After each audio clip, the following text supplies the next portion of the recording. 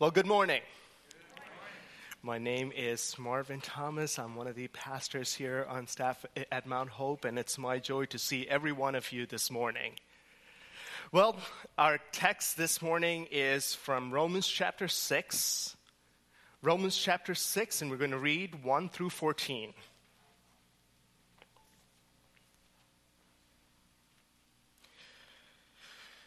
Romans chapter 6, 1 through 14. What shall we say then? Shall we go on sinning so that grace may increase? By no means.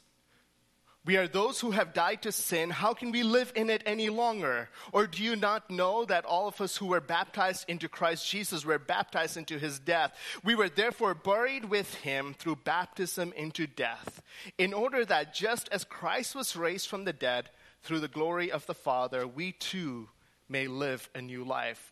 For if we have been united with him in a death like his, we will certainly be united with him in a resurrection like his. For we know that our old self was crucified with him, so that the body ruled by sin might be done away with, that we should no longer be slaves to sin. Because anyone who has died has been set free from sin. Now, if we've died with Christ, we believe that we shall also live with him. For we know that since Christ was raised from the dead, he cannot die again. Death has no longer mastery over him. The death he died to sin once for all. But the life he lives to God. In the same way, count yourselves dead to sin, but alive to God in Christ Jesus. Therefore, do not let sin reign in your mortal body, so that you may obey its evil desires. Do not offer any part of yourself to sin as an instrument of wickedness, but rather offer yourself to God as those who have been brought from death to life, and offer every part of yourself to him as an instrument of righteousness. For sin shall no longer be your master, because you are not under the law, but under grace. Let me read that last verse 14. For sin shall no longer be your master, but you are under the law, for you are not under the law, but under grace. It's a powerful word. All right, before I start, I have a question for you. How many of you in the last couple of years have moved? Oh, that's a good number. All right. How many of you in your lifetime have never moved? As I expected. Not a single one. Do you know the average American moves 12 times in their lifetime? 12 times. So this week, my wife and I, we sat down together and we were talking through this, and I counted just recently, about a month and a half ago, we moved in from our old apartment to a house. That would make number 14 for me. 14 times I had to pick up and move. You see, something strange happens when you pick up and move. When you move to a new location, when you move to a new situation, you kind of develop, or you have an opportunity to start over. You have an opportunity to develop your own identity. What was there in your previous place of residence or previous place of work, whatever that may be, when you start over, you have this opportunity to reestablish yourself. So the longer the move or the further away the move, for me, for example, I've moved internationally 3 times. And so, 2 times. And so the further the move, it's easier to reestablish yourself. Most of us, we choose to make that move. Maybe it's a job, maybe it's family, whatever it may be. But there are some who are not given that choice. They're forced to make that move. Such is the story of Henry Hill. I don't know if you know that name, but Henry Hill, he's a native New Yorker of half Irish, half Sicilian parentage. He was involved with the Lucchese, and I hope I'm saying this right, Lucchese family. They're a crime family, one of the 5 largest in New York between the 50s through the 80s. In 1980, he was arrested on drug trafficking charges and faced the prospect of a long life in prison. He had racked up charges after charges throughout these many years. He was born into that family, and he was going to go to prison for a long time. But in the last minute, he changed his allegiances and he became a witness for the government. And so they decided, you know what, we're going to use his testimony and go after bigger fish, as it may seem. His testimony in multiple trials sent dozens of people to prison. Now, as you can imagine, if you watch enough TV, this change of allegiances comes with a price on his head. And so in 1980, Henry Hill was placed in the Witness Protection Program. His new identity was no longer Henry Hill, but Martin Lewis. But to Henry, the anonymity of the Witness Program was not so great. He hated it. He liked to be known. He was bored to tears. Henry continued with his criminal activities, and during the 1980s was arrested while in the Witness Protection Program. He was arrested for crimes ranging from assault to drunk driving to burglary. Having difficulty adjusting, the Henry Hills changed to the Martin Lewises, again changed to the Peter Haynes because he could not keep a low profile. He had to be relocated 10 times. And then finally, they expelled him from the program in 1987 for relentless misbehavior that included drug possession and for trying to sell a pound of cocaine to 2 DEA agents. See, after leaving the program, Mr. Hill lived in relative safety. Fortunately for him, by this time, most of the people that he had turned against were either in prison or were dead. But given his former line of work, for the rest of his life, he would remain wary, always looking over his shoulder. He would live in a constant fear of retribution. You see, Henry was given the gift of a new identity. However, his personality and character crept into his new. The old was not completely dead. Whatever he did in his old life kept creeping into the new. Last week, we talked a little bit about our identities. We were sinful people. Whether you like it or not, Paul declares in chapter 5 of Romans that you inherited the sin of Adam. Adam sinned, and so everyone who's followed has become a sinner. Because of Adam, sin is no longer merely something you do, but rather something you're born into. It's gone from being just a mere word to a noun that describes each of us. As a sinner, we heard last week that we deserve God's wrath and we're destined to death. There's no exception to that rule. Then we talked about the gift of grace that was given when we were completely out of options. This gift of grace was Christ dying on the cross. This gift redeems us from our old lives of sin. We were deserving of God's wrath and destined for death, but this gift of grace, we were redeemed and our sins were forever forgiven. What was true of Adam was true of you. You were condemned, guilty, unrighteous, a slave of sin. But in Christ, our identity is changed. What is true of Christ is now true of you. You are free from sin. Paul states that where sin increased, grace abounded. Well, that's great news. Like Henry, we're given a clean slate. Our old has been wiped away. We've been given a new identity. Well then, Pastor Rick last week set me up with this question, and hopefully I can answer that today. The natural question comes up. If when sin increases and grace abounds, why don't we sin more? Why don't we do more wrong so that we can experience more grace? Why don't we live in ways where we can enjoy the old pleasures of life and yet still enjoy the freedom of God's grace? Why is Paul making such a big deal about this? Well, wasn't the great gift of grace given for this very reason? Shouldn't we do more wrong so that we experience more of God's grace? To find the answer to these questions, you don't have to go too far. Turn to Romans chapter 6, verse 1. He asks this question, and immediately his answer is, by no means. It's a fairly simple answer. It's conclusive. There is no room for debate. He closes that door. We are not to sin anymore. Paul is essentially telling his audience today, you have been given a new identity, so stop living your old one out. Let me share that again. You have been given a new identity.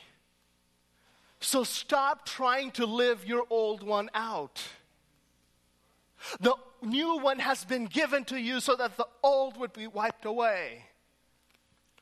This phrase, by no means, is translated differently in different versions, but they all come at it the same way. You will see, God forbid, may it never be, or by no means. One version even translates, what a ghastly thought.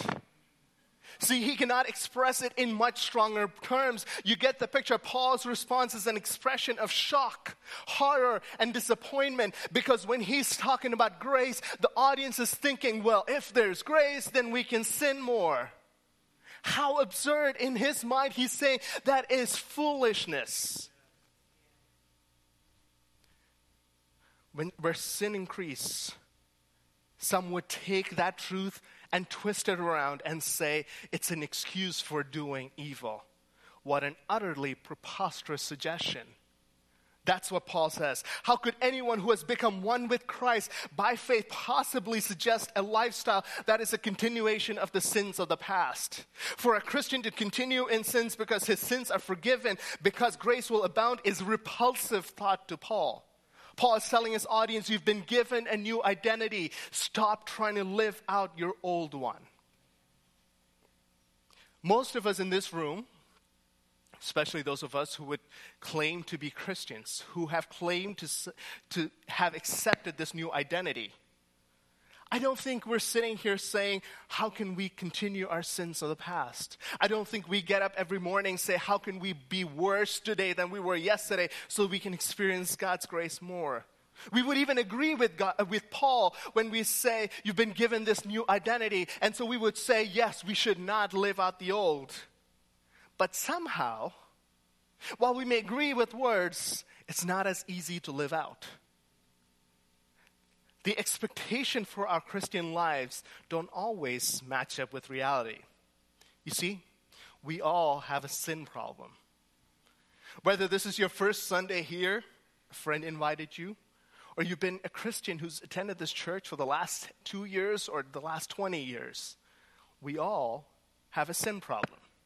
This is a reality that we have to address in each of our lives every single day. Paul addresses it, and so do you and I. If you do not think you have a sin issue, then you're either lying to yourself or you just haven't thought about it deep enough or long enough. I'll ask a few questions, and I'm not asking for answers, so you don't have to raise hands, don't have to yell out. But as I ask these questions, think to yourselves, is it a yes or a no? Think to yourself. Have you ever done, said, or thought anything that was in retrospect was not a good idea? Have you ever done, said, or thought anything that if you had not done, your life would be so much better? Have you ever done or said or thought anything that after you did it, you swore you would never do, and yet you did it again? Have you ever had to justify or compensate for not living up to the standards you set up for yourselves? Have you ever read a self-help book to break a bad habit? Is there something you need to stop doing or start doing, but you just have not been able to do it? Have you ever white-knuckled through a bad habit using willpower, discipline, or even self-help books? Chances are, as I read through that list of questions, you said yes to at least one. Hopefully you said yes to at least one, because the reality is we're all sinners. The question we then have to answer is, do we have hope? If we're all sinners, and even if as Christians we say yes to these questions, is there hope? The question I'm asking myself whenever I go through this list, can I ever be rid of this sin? Does the sin have complete power over me? Because sometimes it sure feels like it does. Paul's answer is clear in this situation. You've been given a new identity. Stop trying to live out the old. But there's more to what Paul has to say. As you read on, you'll see there is reason to hope. Paul gives us 3 reasons, and I want to go through them on why we need to live out our identity. Because we're given a new identity in Christ, here's Paul's first reason. Paul writes in verses 2 and 3, how can we who died to sin, still live in it? Do you not know that all of us who have been baptized into Christ Jesus were baptized into his death? We were buried therefore with him by baptism into death, in order that just as Christ was raised from the dead by the glory of the Father, we too might walk in the newness of life. His first reason.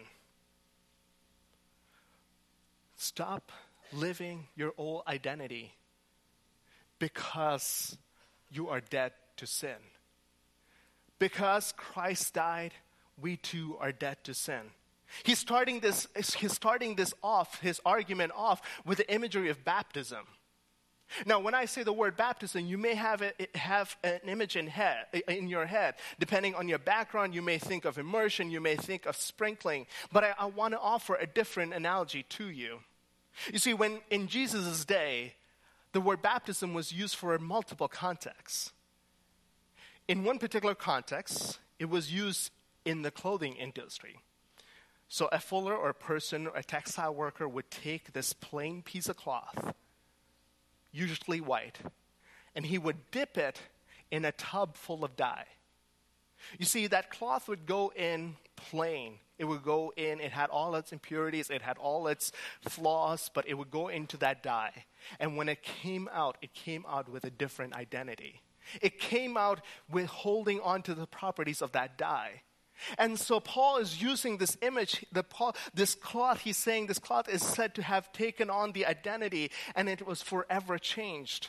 In this sense, when we accept this gift of grace that we talked about so deeply last week, there is a change of identity that takes place. The old sinful person, just like that piece of cloth, goes in the tub of dye. When that old person went in, he or she went in broken, sinful, deserving of God's wrath. The person went in deserving death. But when that person comes out, they do not come out looking or feeling or sounding like the old. Rather, they come out with a new identity.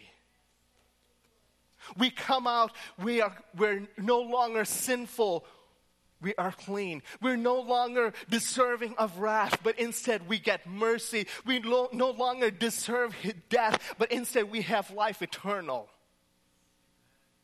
Paul declares that through baptism we identify in Christ's death and burial. He says, you are dead to sin. What is he saying? What does that mean? Does it mean that you and I, after we accept God's gift of grace, will never be able to sin again? It's definitely not the case, because I just went through that list of questions a few minutes ago. Even after becoming Christians, we're tempted to sin. And so often we do sin. Paul is not talking about a literal impossibility of sin. He is not talking about the literal vanishing of the temptation of sin or even the consequences of sin. Paul is talking about the literal impossibility, but rather he's talking about a moral incompatibility. And I'll work through this. He's talking in terms of dominion and rule. Sin no longer reigns over you. We too are dead to sin. We're no longer sin slaves. It cannot order us around, control us as once it did. We are freed from sin. We need to live and act in conformity to our newfound freedom. You see, sin when we were in our lives previous was our master. It was what ruled over us. It was everything that decided how we would live. We had no freedoms, but once we're in Christ, we are free. We are free not to sin anymore. You see, that first action of identifying with Jesus and his death is the act of justification. And I'm going to use a couple of $5 words here, and I'll work through them. By his death, he justified us. Justification is a legal term where one's wrongdoings are justified by the actions of another. So Jesus, when he dies for us, he justifies us. So when that judge, or in this case, God looks down, you are sinful, but because of Christ's death, you no longer deserve the wrath of it. You no longer deserve the penalty of it because he took it on himself. You are justified. In the sight of God, we are forever justified. But just because we've been justified does not give us the freedom to go back and commit the same sins again. Justification is not a license to sin. Because we've been forgiven, it's not a license to go back to our own old life. It is not a license, it is a liberation from sin. You see, that gift that God gave us, it's not so that we can go sin more, but instead it is so that we would be forever liberated from it. We do not have to live out our old sinful identity because we identify with Christ in his death and his burial. Haddon Robinson, one of my favorite professors at Gordon Conwell, he would say this: you are not the person you used to be, so you can never live the life you used to live. Let me say that again. You're not the person you used to be. Before Christ came in, you were a different person. And so now that you are a Christian, now that you claim to have taken on this new identity, you cannot live that former life again. But if our old identity has been put to death, what is our state now? In verse 4, Paul writes that we too might walk in the newness of life. We do not have to live out our old sinful identity just as Christ was raised from the dead. We are raised to walk in the newness of life. Paul is telling us that as a Christian, we're capable of walking in a very different fashion than we have previously. Before a person became a believer in Christ, they had no choice whom they would serve. You would think becoming a Christian with all these rules, it constricts us, but instead it's taking us from bondage into freedom. The only freedom that a person before Christ enjoys is the freedom to sin. If that person chose, and he said to himself, she said to himself, I choose to stop sinning today, that would be impossible. The only freedom they had was a freedom to sin. This is our nature. But the moment, the instant the person accepts this God's gift of grace, the person is now free to make that choice to sin or not to sin. After dying with Christ to sin, our freedom from sin is not automatic, but must be chosen. You see, now we're given this choice. With the power of sin broken, we have the freedom to make that choice towards righteousness or unrighteousness. The gift of grace does not and will not take away our freedom of choice. Just because you're a Christian doesn't mean that your personality is taken away. It doesn't mean that your choice is taken away. God is giving you as his creation. God is giving you as his child that choice of freedom. Instead, grace helps us choose the right way to live. Paul tells us through these few verses, you have been given a new identity. So stop trying to live your old one out. We do not have to live our old sinful identity because we identify with Christ in his death and his burial. We do not also have to live our old sinful identity because as Christ was raised from the dead, we are raised to walk in the newness of life. If Jesus died for our sins and we're justified in God's sight, how do we live moving forward? What does our life look like from this point on? And Paul's continuing with a second reason. He says, you can stop living out your old identity because we're united with him. What was my previous point? You were united with him in death. And this point, he says, you're united with him in life. If you're united with him in death, we're united with him in life. In verses 8 through 11, Paul writes, now if we have died with Christ, we believe that we will also live with him. We know that Christ, being raised from the dead, will never die again. Death no longer has dominion over him. For the death he died to sin once and for all. But the life he lives to God. So you must also consider yourselves dead to sin and alive to God in Christ Jesus. Let me read that verse 11 again. So you must also consider yourselves dead to sin and alive to God in Christ Jesus. If we have died with Christ, we will also live with him. You've been given a new identity. So stop trying to live out your old one. And we can do that because we're alive in him. The death of Christ ends an era in our lives. It closes that ugly chapter of our lives marked by sin and destined for death. It was but one event ending the death grip of sin on our lives. That the death of Christ was one event in history, a death to sin once for all. There are two senses in which Paul's writing that Christ died once for all. He says that when Christ died, he died once and for all. He died as that final sacrifice.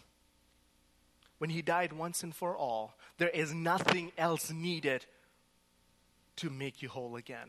He died once and for all, so there is no more sacrifice that you have to present to be declared justified. He died once and for all, so there is no action on your part that's required to complete this transaction. There is nothing more that is needed because he died once and for all. And the second sense in which he says is, he died once for all. He died for you, he died for me. He died for all of humanity. He died once and for all. But the resurrection of Christ, that's a whole new story. It commenced a whole new and eternal life. The life of our Lord is for all time, an endless succession of God living towards God. As he lives towards God, we live towards him. We live for the glory of God. We live so that we may reflect his glory in our life. Living in sin is entirely inconsistent with the gift of grace that God has given us through Christ. It is entirely inconsistent with our new identity and what has happened to us in Christ. And so that question that he asked in the beginning, where sin increases and grace abounds, can we live in sin? The answer is no. Our death to sin and aliveness towards God is a fact in which we must reckon as true. Just as we must receive the atoning work of the Lord and his accomplished acts for us personally, so we must also accept his death to sin as our own. We are dead to sin. We are resurrected to life through him. We must regard ourselves as dead to sin and alive towards God. We talked about justification a few moments ago. I'll give you another big word. This process that we live through every day, it's the process of sanctification. The purpose of sanctification, the whole process is so that believers might become more and more like the Lord Jesus Christ. Even though Christians may not obtain absolute perfection in this life, they are expected to make every effort to live a holy life. You see, in the first process of justification, it was exclusively the work of God. In this process, you and I had no place. We were made right with God, but of no effort of our own. It was all his. But in sanctification, we have a role to play. You and I are responsible to obey God and his word. There is a mysterious cooperation between our work and his work that come together in the process of sanctification. As we obey, we become more like him. But the reality is this. Yes, we're called to obey. Yes, we're called to do this. But the reality is that we cannot do it apart from him. We cannot accomplish this when he does not help us. He gives us, and this is the mystery of it all, that we have to obey him, but we need his help to do that. The inspiration to live the Christian life in a way that pleases God, in a way that says goodbye to sin and hello to obedience. The inspiration comes not from fear of God, what God will do to me, but rather from the gratitude for what God has done for me.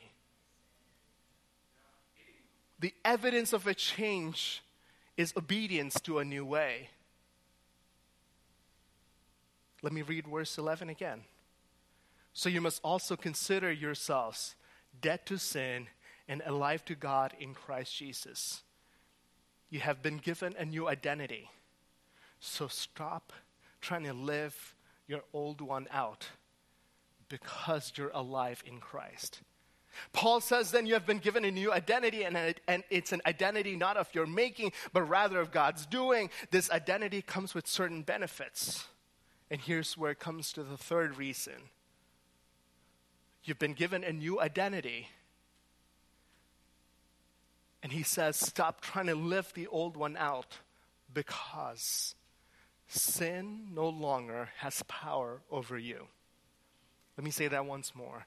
Sin no longer has power over you. In verse 14, Paul is switching from our identity to a reality. He says in verse 14, for sin will have no dominion over you since you're not under the law but under grace.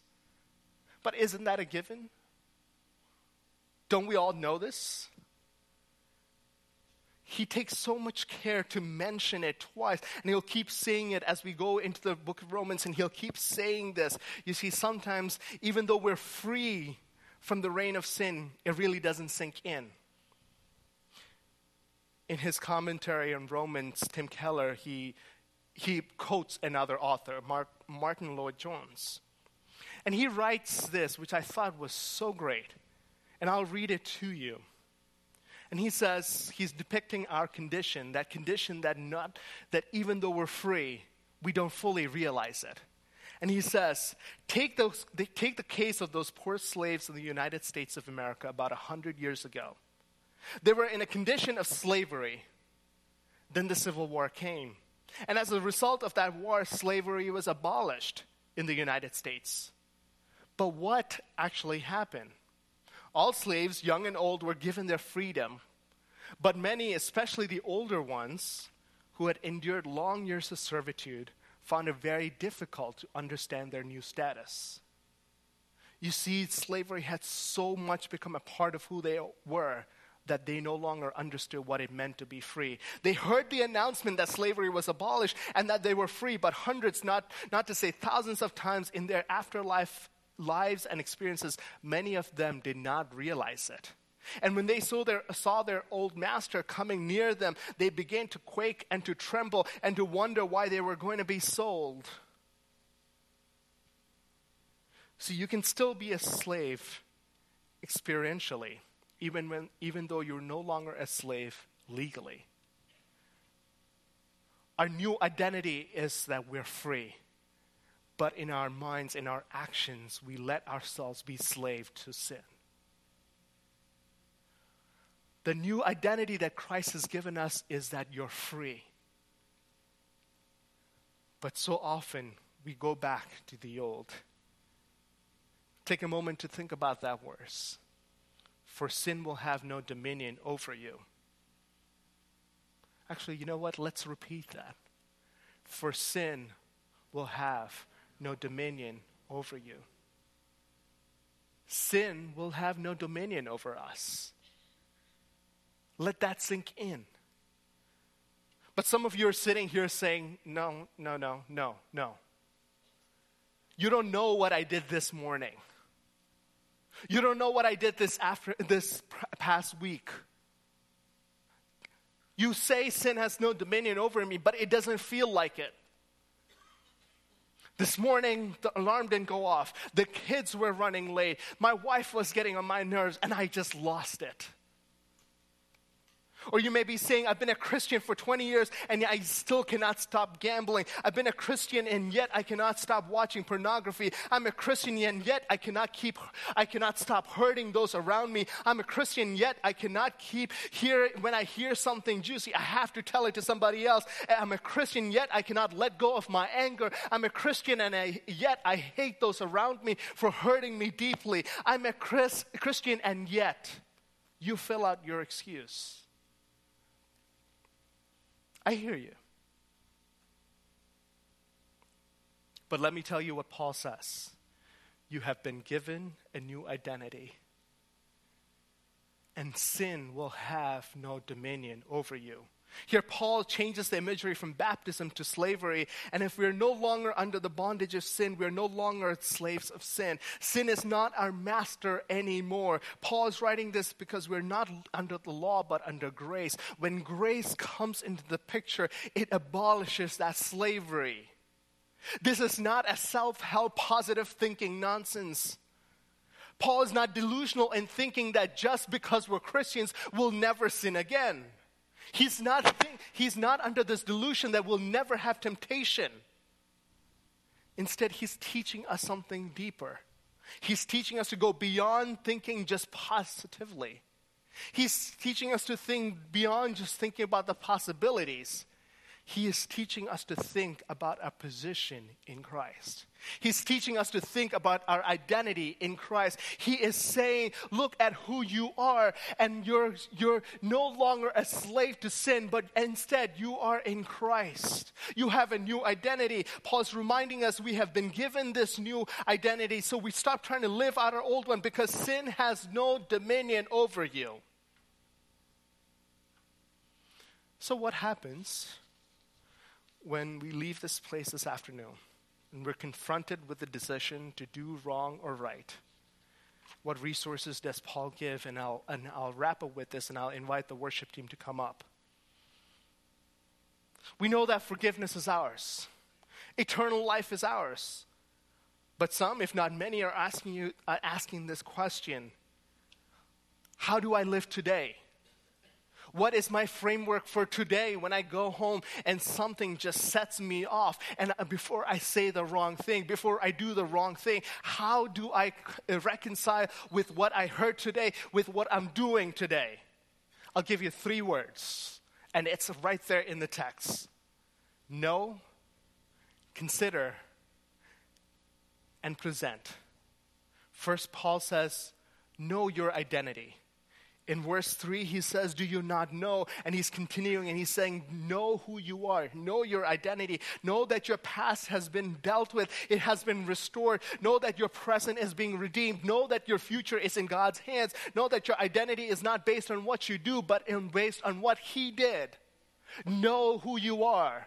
Know this new identity. And then he's saying the next step we are to consider our state. In verse 11 he says, so you must also consider yourselves dead to sin, but alive in Christ. He's saying not only should you know who you are, but consider your present state. You've been given a new identity. You're in good standing with God. You're also being sanctified daily. You're being perfected daily into the image of Christ. And finally, he advises us in verses 12 and 13, and I'll read this. Let not sin therefore reign in your mortal bodies to make it obey its passions. Do not present your members to sin as instruments of unrighteousness, but present yourselves to God as those who have been brought from death to life, and your members to God as instruments for righteousness. One final illustration and I'll end. John, would you display that image? What would you say that is? A knife. Okay, more specifically, what does it look like? It's a kitchen knife. What would you use it for? Cooking, chopping, cutting, right? For food. But let me ask you, what would you say when you see this next image? What was this knife used for? It was used for a crime, possibly murder. You see, the instrument never changed. It was the person wielding that instrument that decided how it would be used. Paul is saying your bodies, your mind, your soul, your emotions, everything that you are is an instrument. And he's saying present it not unto sin to be used like this knife that can bring harm, but he's saying present it unto God as an instrument of righteousness. Know your identity, consider your state, and present yourselves as instruments for righteousness. We've all been given a new identity. Been given a new identity because we are dead in Christ, alive in Christ, and because sin no longer has dominion over us. But chances are you and I are going to sin at some point. There's not a person living that is going to be perfect in their walk with the Lord. When sin comes calling, it comes against Christ in you. We're in Christ. You cannot handle it, but Christ can. It's not because he's more disciplined, but because your life dwells in him. Every day declare that sin is not your master. Sin no longer has dominion over you. And where you are not able to, that's where the grace of Christ, the grace of God, the power of the Holy Spirit comes in and helps you in your weakness. You've been given a new identity. So stop trying to live out your old.